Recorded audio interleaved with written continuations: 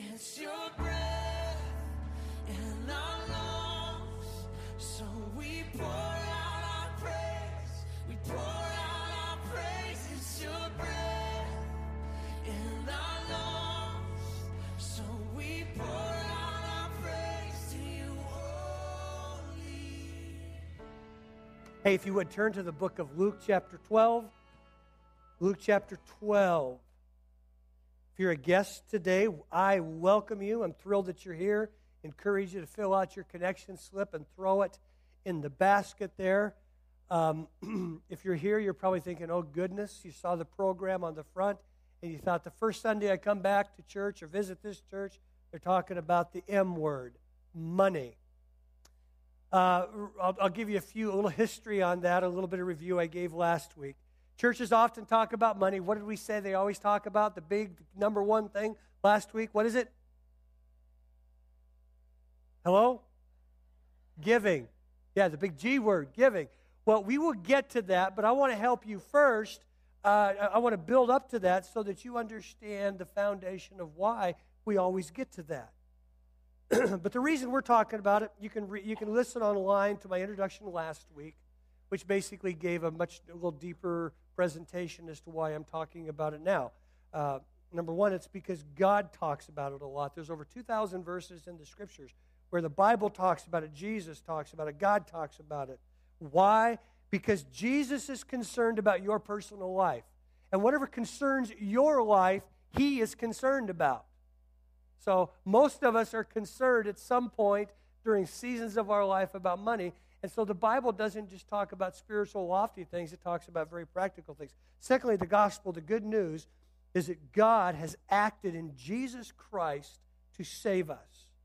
He's come to rescue us, reconciling us to Himself because of His work on the cross, redeeming us and giving us new life in Christ.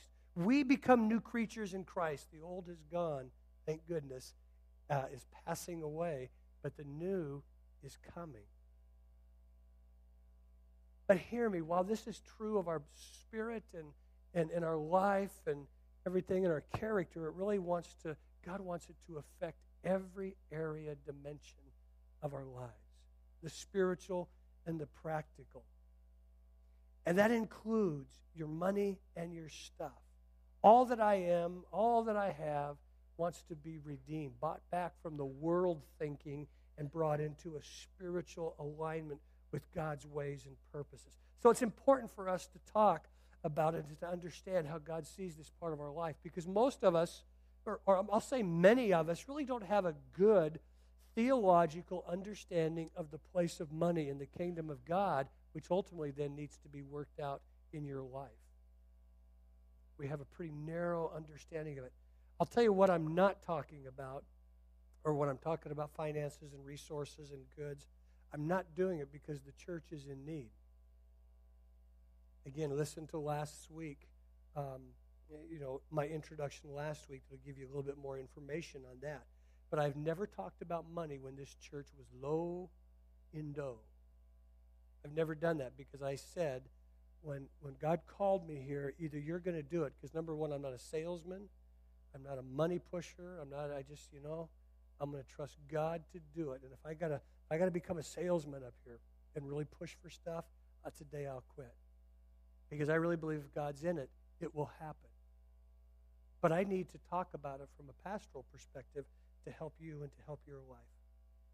So, last week, we looked at what money says. It said what? Serve me. Serve me.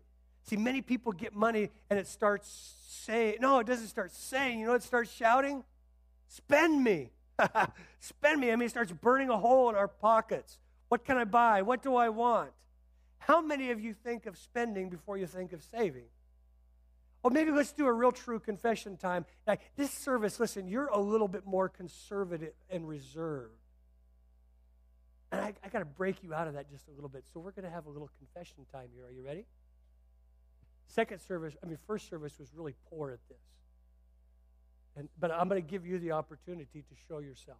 So most of us are spenders, and we're either spenders or we are savers. We're frugal. So let's just confess right now. How many of us are a spender? I don't think you're any better than first service. How many of you are savers?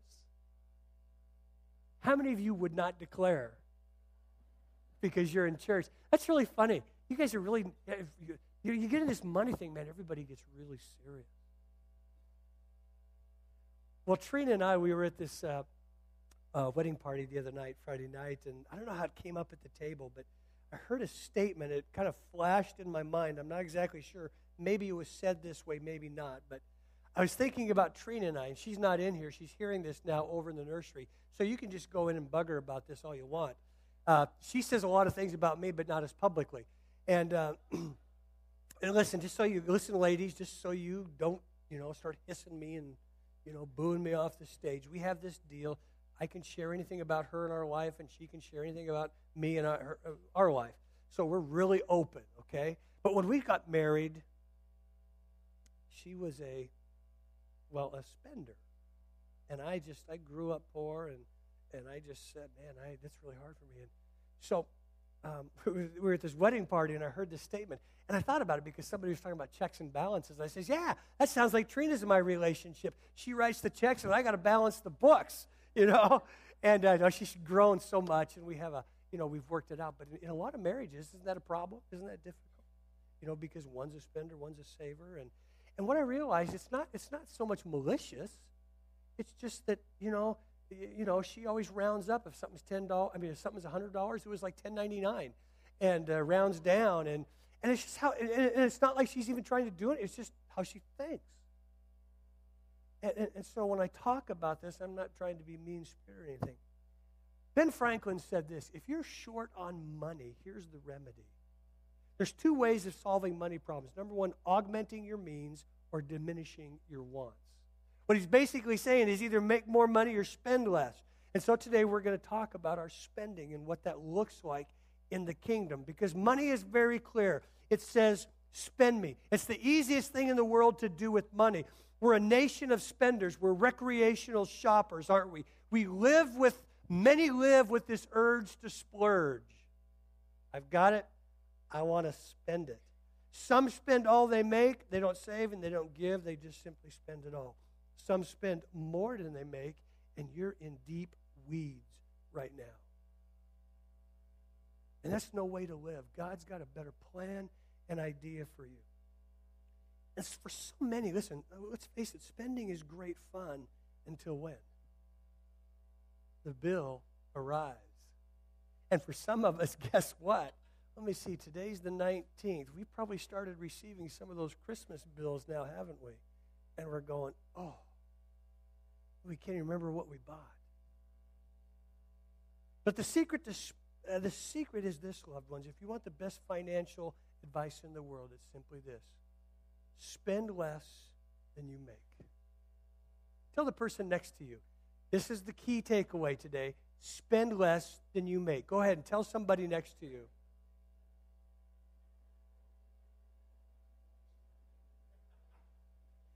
Because the truth is, most of us in the United States, it's not that we don't make enough or don't earn enough, it's that we spend way too much. We're a nation of spenders. That's why we're called the consumer nation, the consumer generation. What an interesting label. This is really what it points to and means: greed.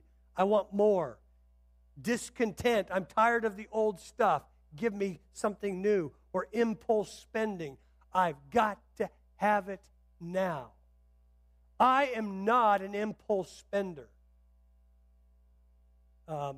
You can ask Trina this. I mean, she'll verify this. She'll say, "Oh, just get that, honey. Just get it." And I'll go, "Nope. Well, it's only like $32 pair of pants." I go, "Nope. I'm going to walk out. I'm going to go think about it. And then if I really want it, I'll come back." Can I tell you something? There's a lot of things I haven't bought because that's how I do it. I had this car, this 99 Honda, perfect car, never a dent in it. And I think I told this service, one of the services, but it got totaled the first week of December by my son. And he was fine, but I never had a dent in it, and I was kind of getting a little ratty in the paint job, but it got totaled. And Trina works on the other side of Walnut Creek. Most guys go, whoa, yeah, a new car. Man, they'd be down. It took me 3 weeks just to start looking. And then when I finally got it, I love my new car, but not that much. Because I haven't made a payment yet, but I know the payment, well, except for the down payment, but I got to make a payment, and it's going to kill me because I've had a car payment for like 11 years. And a car is not that important to me. And so, man, I haggled that thing. But some of us just love to spend. I want to talk to you. I want to show you today in the Scriptures a guy that was a spender and simply greedy. And Jesus says some significant things to him. So if you would, Luke chapter 12, we're going to look at verse 22. So if you see me driving around a new car, just know that, well, it's kind of cool, but I don't like the financial part of it. Luke chapter 12, verse 13. Jesus, let me give you the context, because Jesus is talking he's talking about some heavy-duty things here. He's talking about religious hypocrisy. And then he's talking about the importance of fearing God. And then he's talking about the importance that every person needs to acknowledge God before people on earth so that God can acknowledge people before God in heaven. These are some pretty weighty things. Then he gets to this parable. Now, understand, a parable is a heavenly story with an earthly meaning. So Jesus kind of takes this story and he says, I want to give you some practical application for your life.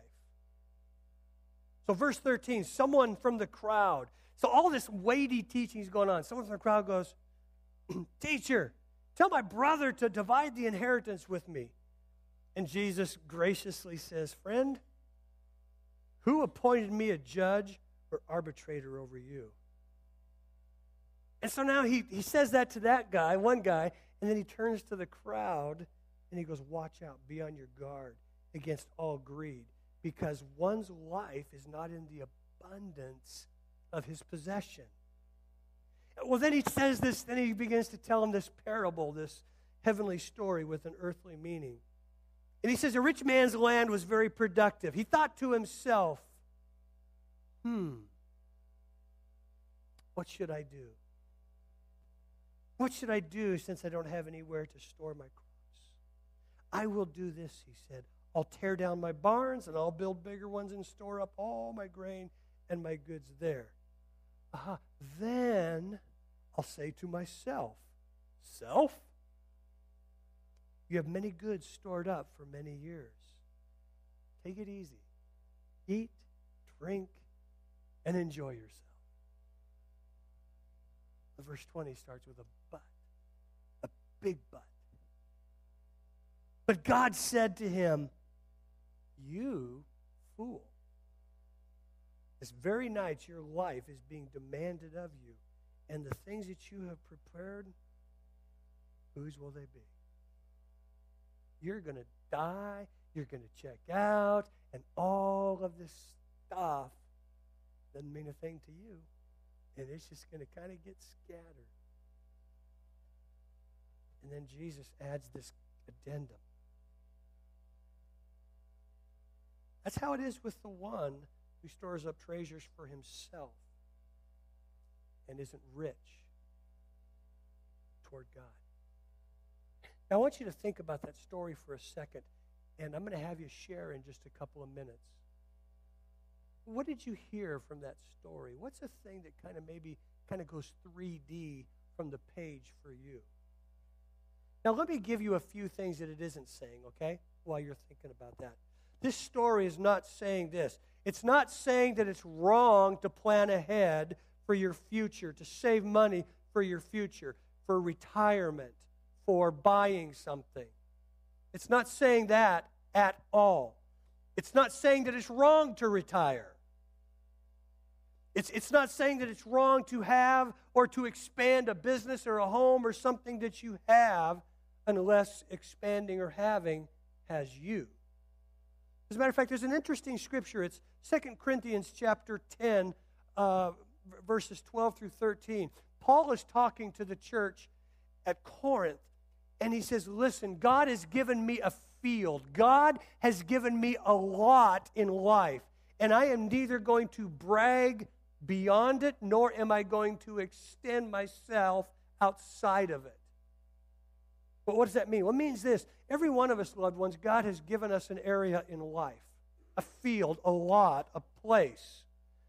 And what he wants all of us to know is that at some point we have to be content with that. Does that mean we shouldn't have some healthy ambition? No. But a lot of people say, and I see a lot of people that go, oh, I'm going to be a millionaire by this time, or I'm going to be a millionaire before I die. And I go, really? Sorry, but you don't really have the skills to do that. That's not being judgmental. It's just making a judgment. I mean, you just know.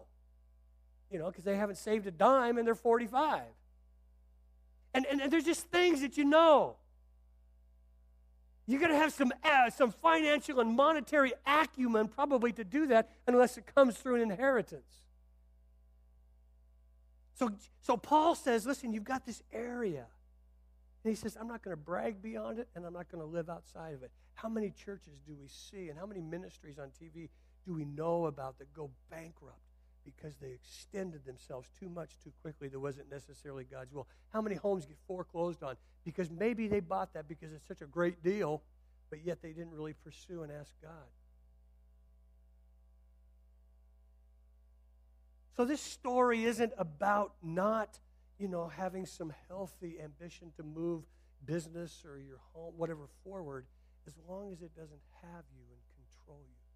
Jesus says, be on your guard against greed, and really it's greed that leads to materialism. Churches don't often talk about these kinds of things.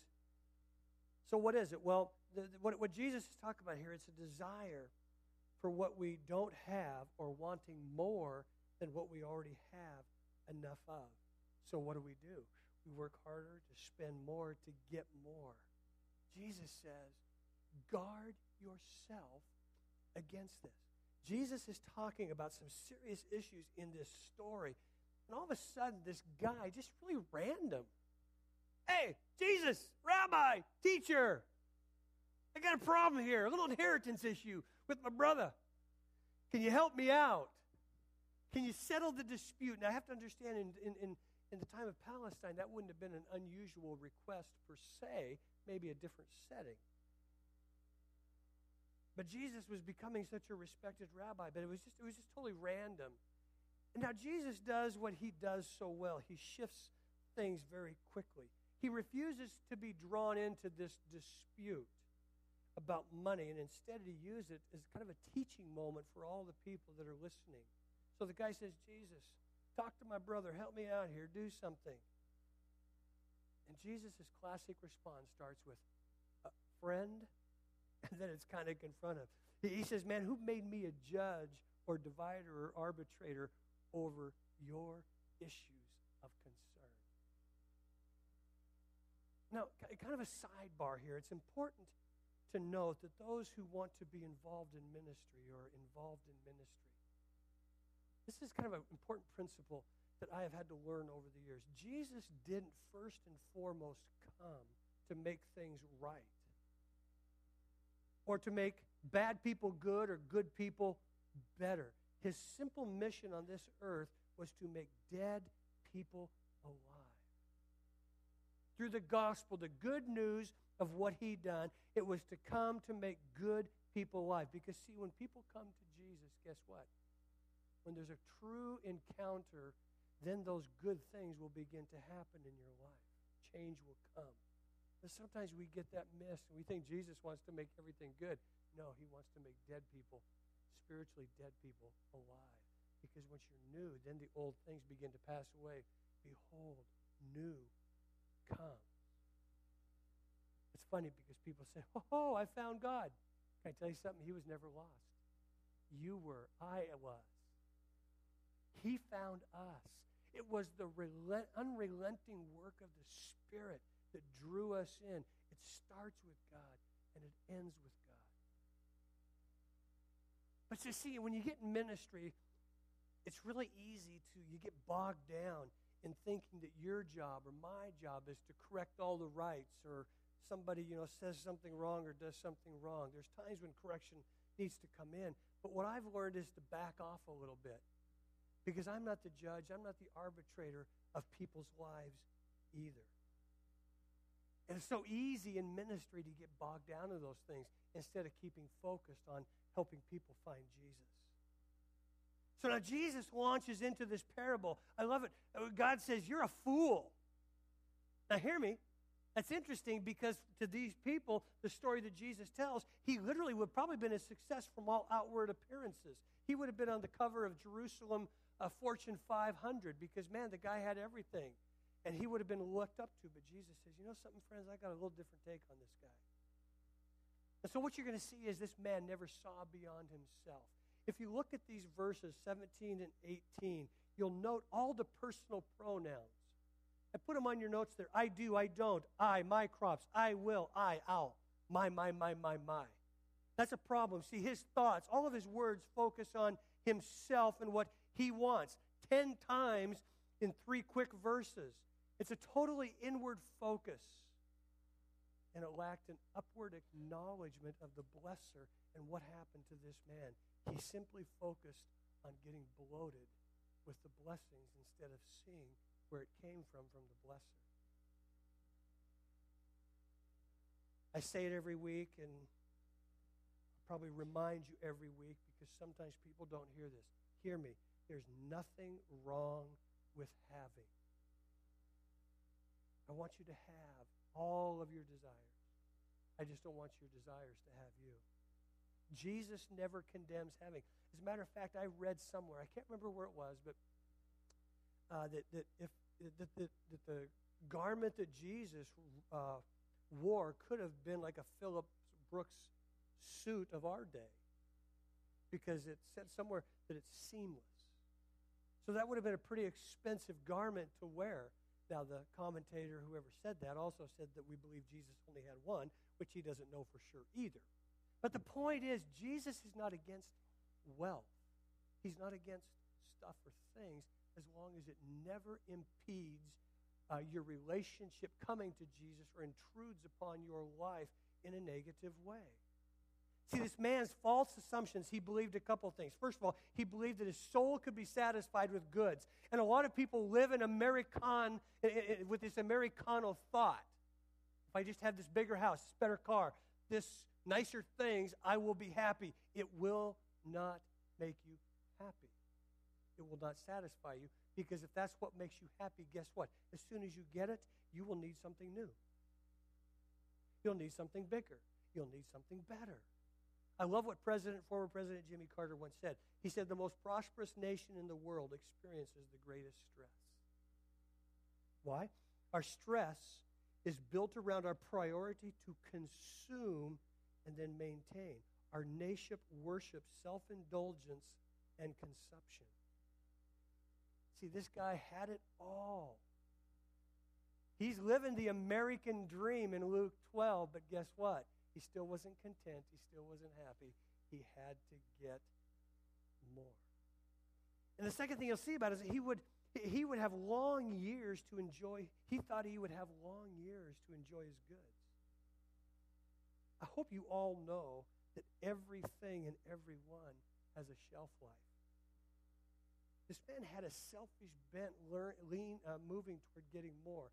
Did you know that on the bottom of your big toe, you all have a shelf life and expiration date?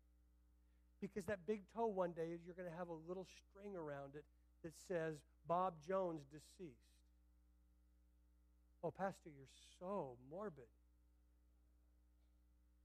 Okay, there's not really a date on there. But some of us may get that little thing around our toe. Hear me. I'm not trying to be morbid. I just want to make sure that there's this reality check, because that's what Jesus is doing with these people that heard his story. Ultimately, what he's really saying, you're all going to die. And what he's trying to tell them, he says it's about accountability, not accumulation. He says, verse 15, watch out, be on your guard against all kinds of greed. A man's life does not consist in the abundance of his possessions. A man's life will not be satisfied or fulfilled by the things that he has. It just won't happen. So we need to be careful, on guard against possessions beginning to possess us. Be aware of it. It's the accumulation of things in life. It's not the accumulation of things in life. But ultimately, Jesus wants us to be accountable with our life. Sometimes we forget that we're going to stand before him. See, the tragedy of this parable isn't what the man left behind on earth. It's that he sent nothing ahead to heaven before facing God. There was no riches stored up. There was no rewards waiting him. There was nothing to show anything of being a steward before God and living a life that would be honoring Jesus. This was his biggest issue. He was consumed and lived for the kingdom of thingdom. Bigger, better, more. I've had 2 funerals in the last week, bookended the last 2 Saturdays. And one of them I shared this scripture. And I really hadn't put much thought into it before until I was doing this funeral. But it's from Ecclesiastes chapter 7, verses 1 through 3. Listen to this. It says, a good name is better than fine perfume. What he's saying is, you know what, your character is more important than what you have. Perfume in that day would have been very expensive. Very, very expensive. And then he says this. He says, and the day of one's death is more important than the day of one's birth, which it is. Because one enters you into the process of getting ready for eternity, which is your death, your transition from this life to the next life. And then he says, it's better to go to a house of mourning, a funeral, than to go to a house of feasting. Why? Well, because this is the end of all mankind. Solomon, the wise man, the writer of Ecclesiastes, is saying, listen, go to a funeral, hang out there. It's more important to visit those than it is sometimes feasting, because that will remind you we're all going to end up there. It's amazing how many people forget that. That they forget that time, this is the shortest time anybody will ever spend anywhere on this earth. And then, after we die, listen, every one of us will stand before Jesus Christ, the ultimate judge. Now hear me so that you don't get this mixed up. He judges everybody. But there's 2 judgments. There's one judgment for those who don't know Christ, who never received him. Okay? That's heaven or hell. But for everyone that has received Jesus Christ, that walks into relationship with him, you will be judged based on what you did with your life, with how you conducted your life, built your character, established how you dealt with money and things. Luke 12:21 says this is how it will be with anyone who stores up things for himself, but ultimately is not rich toward God. There's a day of reckoning, loved ones. Small men seek to get. Great men seek to be. Our ultimate call is to send things ahead into heaven, that build our character now so that we're living for Christ and we're becoming more and more like him every day in every way. And what you'll see is it's really a heart issue. I mentioned this last week, but I will probably mention something like this almost every week, that we never forget. This is simply a heart issue. Following Luke chapter 12, the passage that I just read, Jesus goes into another teaching on, listen, don't be anxious for anything. Don't let anxiety take your life because you're so consumed with the things of this earth where moths and dust come in and they'll begin to corrupt and break down. How many of us know people, they buy more and more and more stuff, and pretty soon they're so consumed because they've got to keep up all the stuff. That's exactly what Jesus is saying. He follows up with this parable on the rich man who had much with a story about people who don't have much that are always worrying about it. And he says this, listen, your heart will follow your treasure, not your treasure following your heart. There's this gravitational pull toward the things in our lives. There's my things. Oh, my heart's going to go there. Everybody has this idea that things are going to follow my heart. No, it don't. That's why we get so consumed with stuff and things. A little sidebar. Some of your translations will say that this man in Luke 12, he was talking to his soul. I find that interesting because our soul is the emotional seedbed of our life. What's our soul? It's the thing that feels. It's what's moved by music. It's what's moved by beauty and art. And it's also what moves us to anger and all these other things. I mean, it's where it kind of flows out of. Wanting to buy. That's an emotional response most of the time. You notice that? So this guy's talking to his soul. And for a lot of us, that's what we have to really re-engage before Jesus, because it's ultimately a soul and a heart issue. See, the pull is so strong. It reminds me of the young man who turns to his girlfriend. He's been dating her for a long time, and he says to her, oh, honey, you're so beautiful. I want you to marry me. And the reason is because, well, you know, I don't have a whole lot. Not like my friend Bobby Johnson. He's got that beautiful ski boat. He's got that new Porsche and that new BMW that fills his 2-car garage and his 3-story house. And he's got just a lot of money in his bank account, a great retirement and a vacation cabin. And you know I'll never have any of that. And we've been together now for a while. And that's really why I want to marry you. And she's listening to him, and she kind of looks at him in this kind of knowing way. And she goes, oh, honey, that's so sweet. But would you just tell me a little bit more about Bobby Johnson? You know? You see? I mean, it's amazing how quickly our heart can change, isn't it? There's a gravitational pull toward things to take care of them. What if instead of asking from God a little bit more, we begin to steward our stuff and our resources?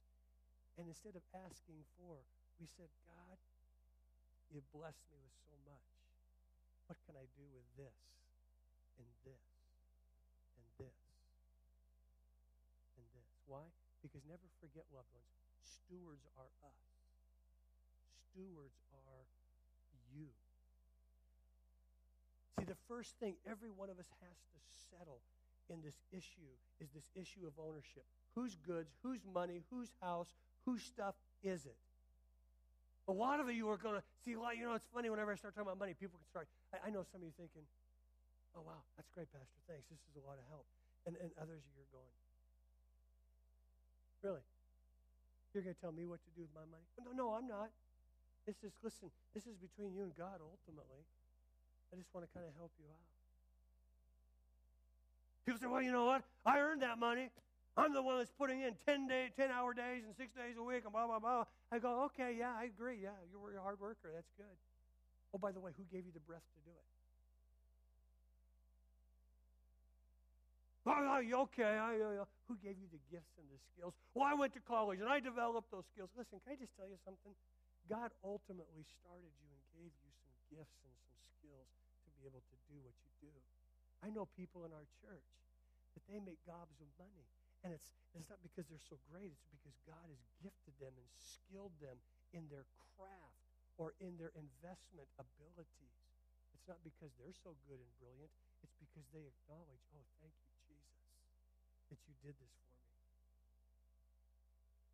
See, a steward is one who owns nothing but is responsible for everything.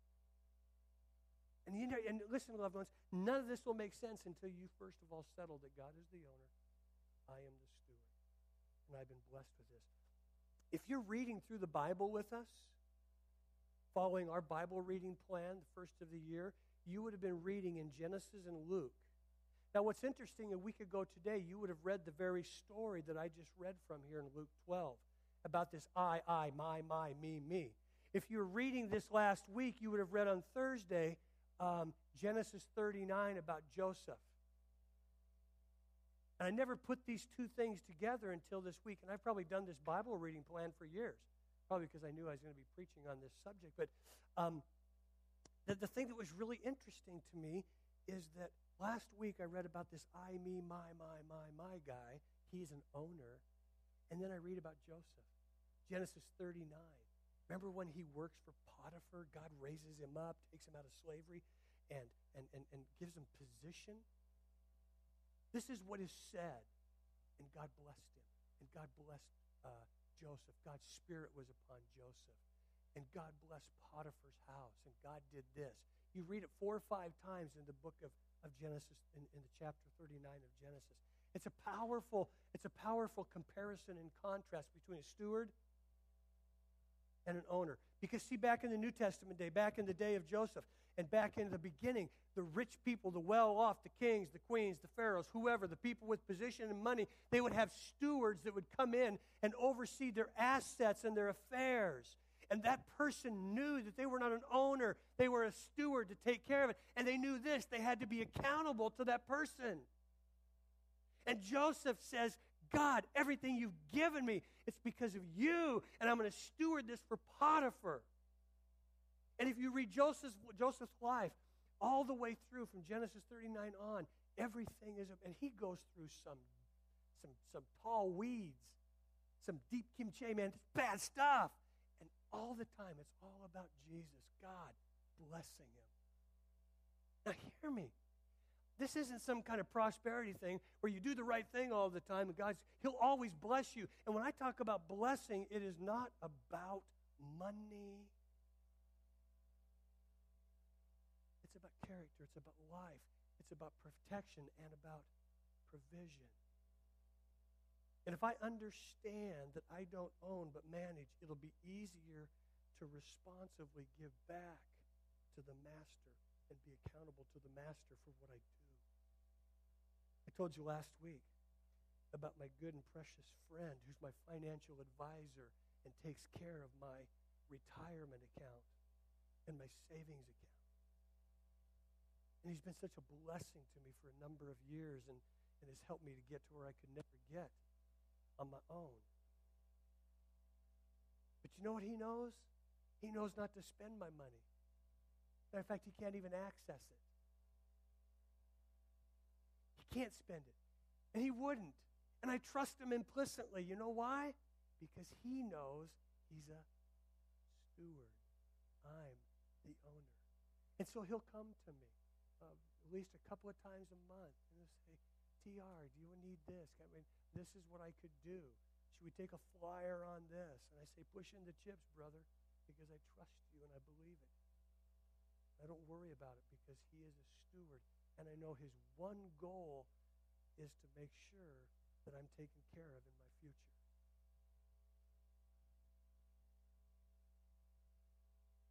Can we do that?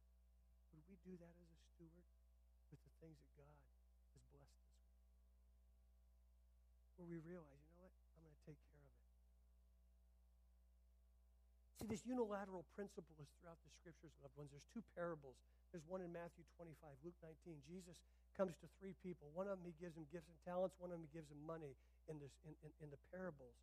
And he says, here's 10, here's 5, here's 1. Now you go out and you do commerce with it. You turn around a profit for me because I'm coming back and I'm going to hold you accountable. And Jesus is saying that that's how I operate with every person that comes into the kingdom of God. There's an accountability for the gifts and talents that I've given you as well as the resources that you've been blessed with. Never forget that it belongs to me and I will come back and I will hold you accountable. Two in each story did something with it and they were received and they were blessed. Another one was reprimanded. There's a unilateral principle across the biblical board. You know something? Everything of our life is ultimately God's. Listen to this, 1 Corinthians 6, 19 through 20. Do you not know that your body is the temple of the Holy Spirit who is in you, whom you have received from God? You are not your own, but you were bought with a price. Therefore, honor God with your body. See, loved ones, this principle is throughout the Scriptures. You're not your own. You're bought with a price, a very high price, the very blood and life of Jesus Christ, God's only begotten Son. You belong to him. All of you, lock, stock, and barrel. But so often, we as Christ followers, excuse me, we have a tendency to want to compartmentalize our lives. Spiritual and sacred versus secular. This is my money, my sexuality, my things, my time. Fill in your my blank. Because ultimately it's all God's. And you are simply managing it for him. You're managing your body for him. If you're a single, that'll slap the slack out of your sails. If you're a husband that mistreats your wife, you're mistreating God's daughter. you in your life, if you're mistreating your body, eating poorly or whatever, and not taking care of your body, you're mistreating God's body. He says, I want you to steward. It's all God's. So let me close with just a few quick principles. Number one, each of us has to determine our own standard of living. Someone said it very well. If your outgo exceeds your income, that will eventually be your downfall. And each one of us really does. We need to answer that question, don't we? How does God want me to live? If we don't determine this, we will drift into a naturally consumer-oriented, buy, undisciplined, spending life that doesn't honor God or help our lives move forward in this life. We live in a consumer culture that wants to acquire. And listen, you're going to go home. Well, a lot of us are going to watch football as soon as we go home today. Guess what? You know what most of those commercials are going to say? Buy, buy, buy, buy. Not this kind. It's going to say buy. Get this. You want to be cuter? Get this. You want to lose some weight? Get this. You want to have some better war paint for your face, ladies? Get this. You know? Get some of this oil of old age, man. It'll take care of everything. And that's what these commercials will tell us. When do you have enough? Well, Jesus said, watch out, be on your guard against all kinds of greed. Life does not consist in an abundance of possessions. Jesus challenges us in our desire to acquire. Do you know what one of the biggest businesses in the United States is right now? I mean, if you just look in Martinez, I know this. And I've seen, I think there's 3 of them that have come up since I've been here, storage units.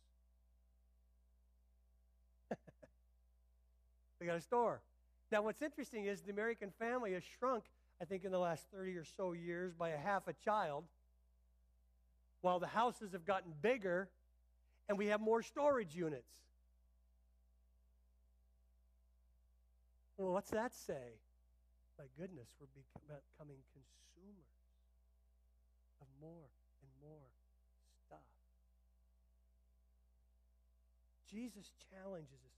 I said it last week. Do not store up for yourselves treasures on earth. What? Where moth and dust and things can come in and corrupt and destroy. I think I told you last week I had a car, a 99 Honda. Ran great. No dents in it. This last year I took it off comprehensive. I just had collision, took off comp. So my son, whom I love dearly, but he ended up totaling it. And what I realized is just stop. Just stop. And then I knew I was doing pretty good because I wasn't just in this big hurry to get a new car. I knew I was going to have to get one sooner or later. But I want to determine what my standard of living is going to be. So I'm going to, secondly, live by a plan. See, once you determine the appropriate standard of living, then you have to plan on how you're going to reach that goal. Some would use the word budget. It's not restrictive at all, loved ones. It's very freeing. Now, let me just say this very clearly. I don't have this really strict budget, but Trina and I have been talking since the middle of December about what we're going to do going into this new year to begin to ramp up some of our budgetary processes. For instance, many of you know that 2 years ago our house flooded. 2.5 years ago, our house flooded and everything was destroyed, and most of it was destroyed, and we had to have basically a new interior. And at that time, it was really cool because everything inside, about 95% of it was out in this driveway pod, and in our driveway and a few things out in back. We started scratching our heads thinking, man, what do we really need? And so at that point, as we started moving back in, we just started getting rid of stuff and selling it and giving it to people because we really don't need that much. So going into this year, we have continued to say we are going to work even harder at simplifying and cutting back. We're doing, we've already started. We started talking about. We're going to do things like, instead of having our Christmas trees lit for 3 months straight, 24/7, we'll probably cut that back to a month. But we're looking at all these different ways to cut our budget and our expenditures so we can do more with our money. You see, the average family's ambition is simply to make as much money as they're spending. And that's not a good way to live. So let me give you 4 things when you deal with your money as you start making your plan, and I'll kind of unpack these a little bit more in the next couple weeks.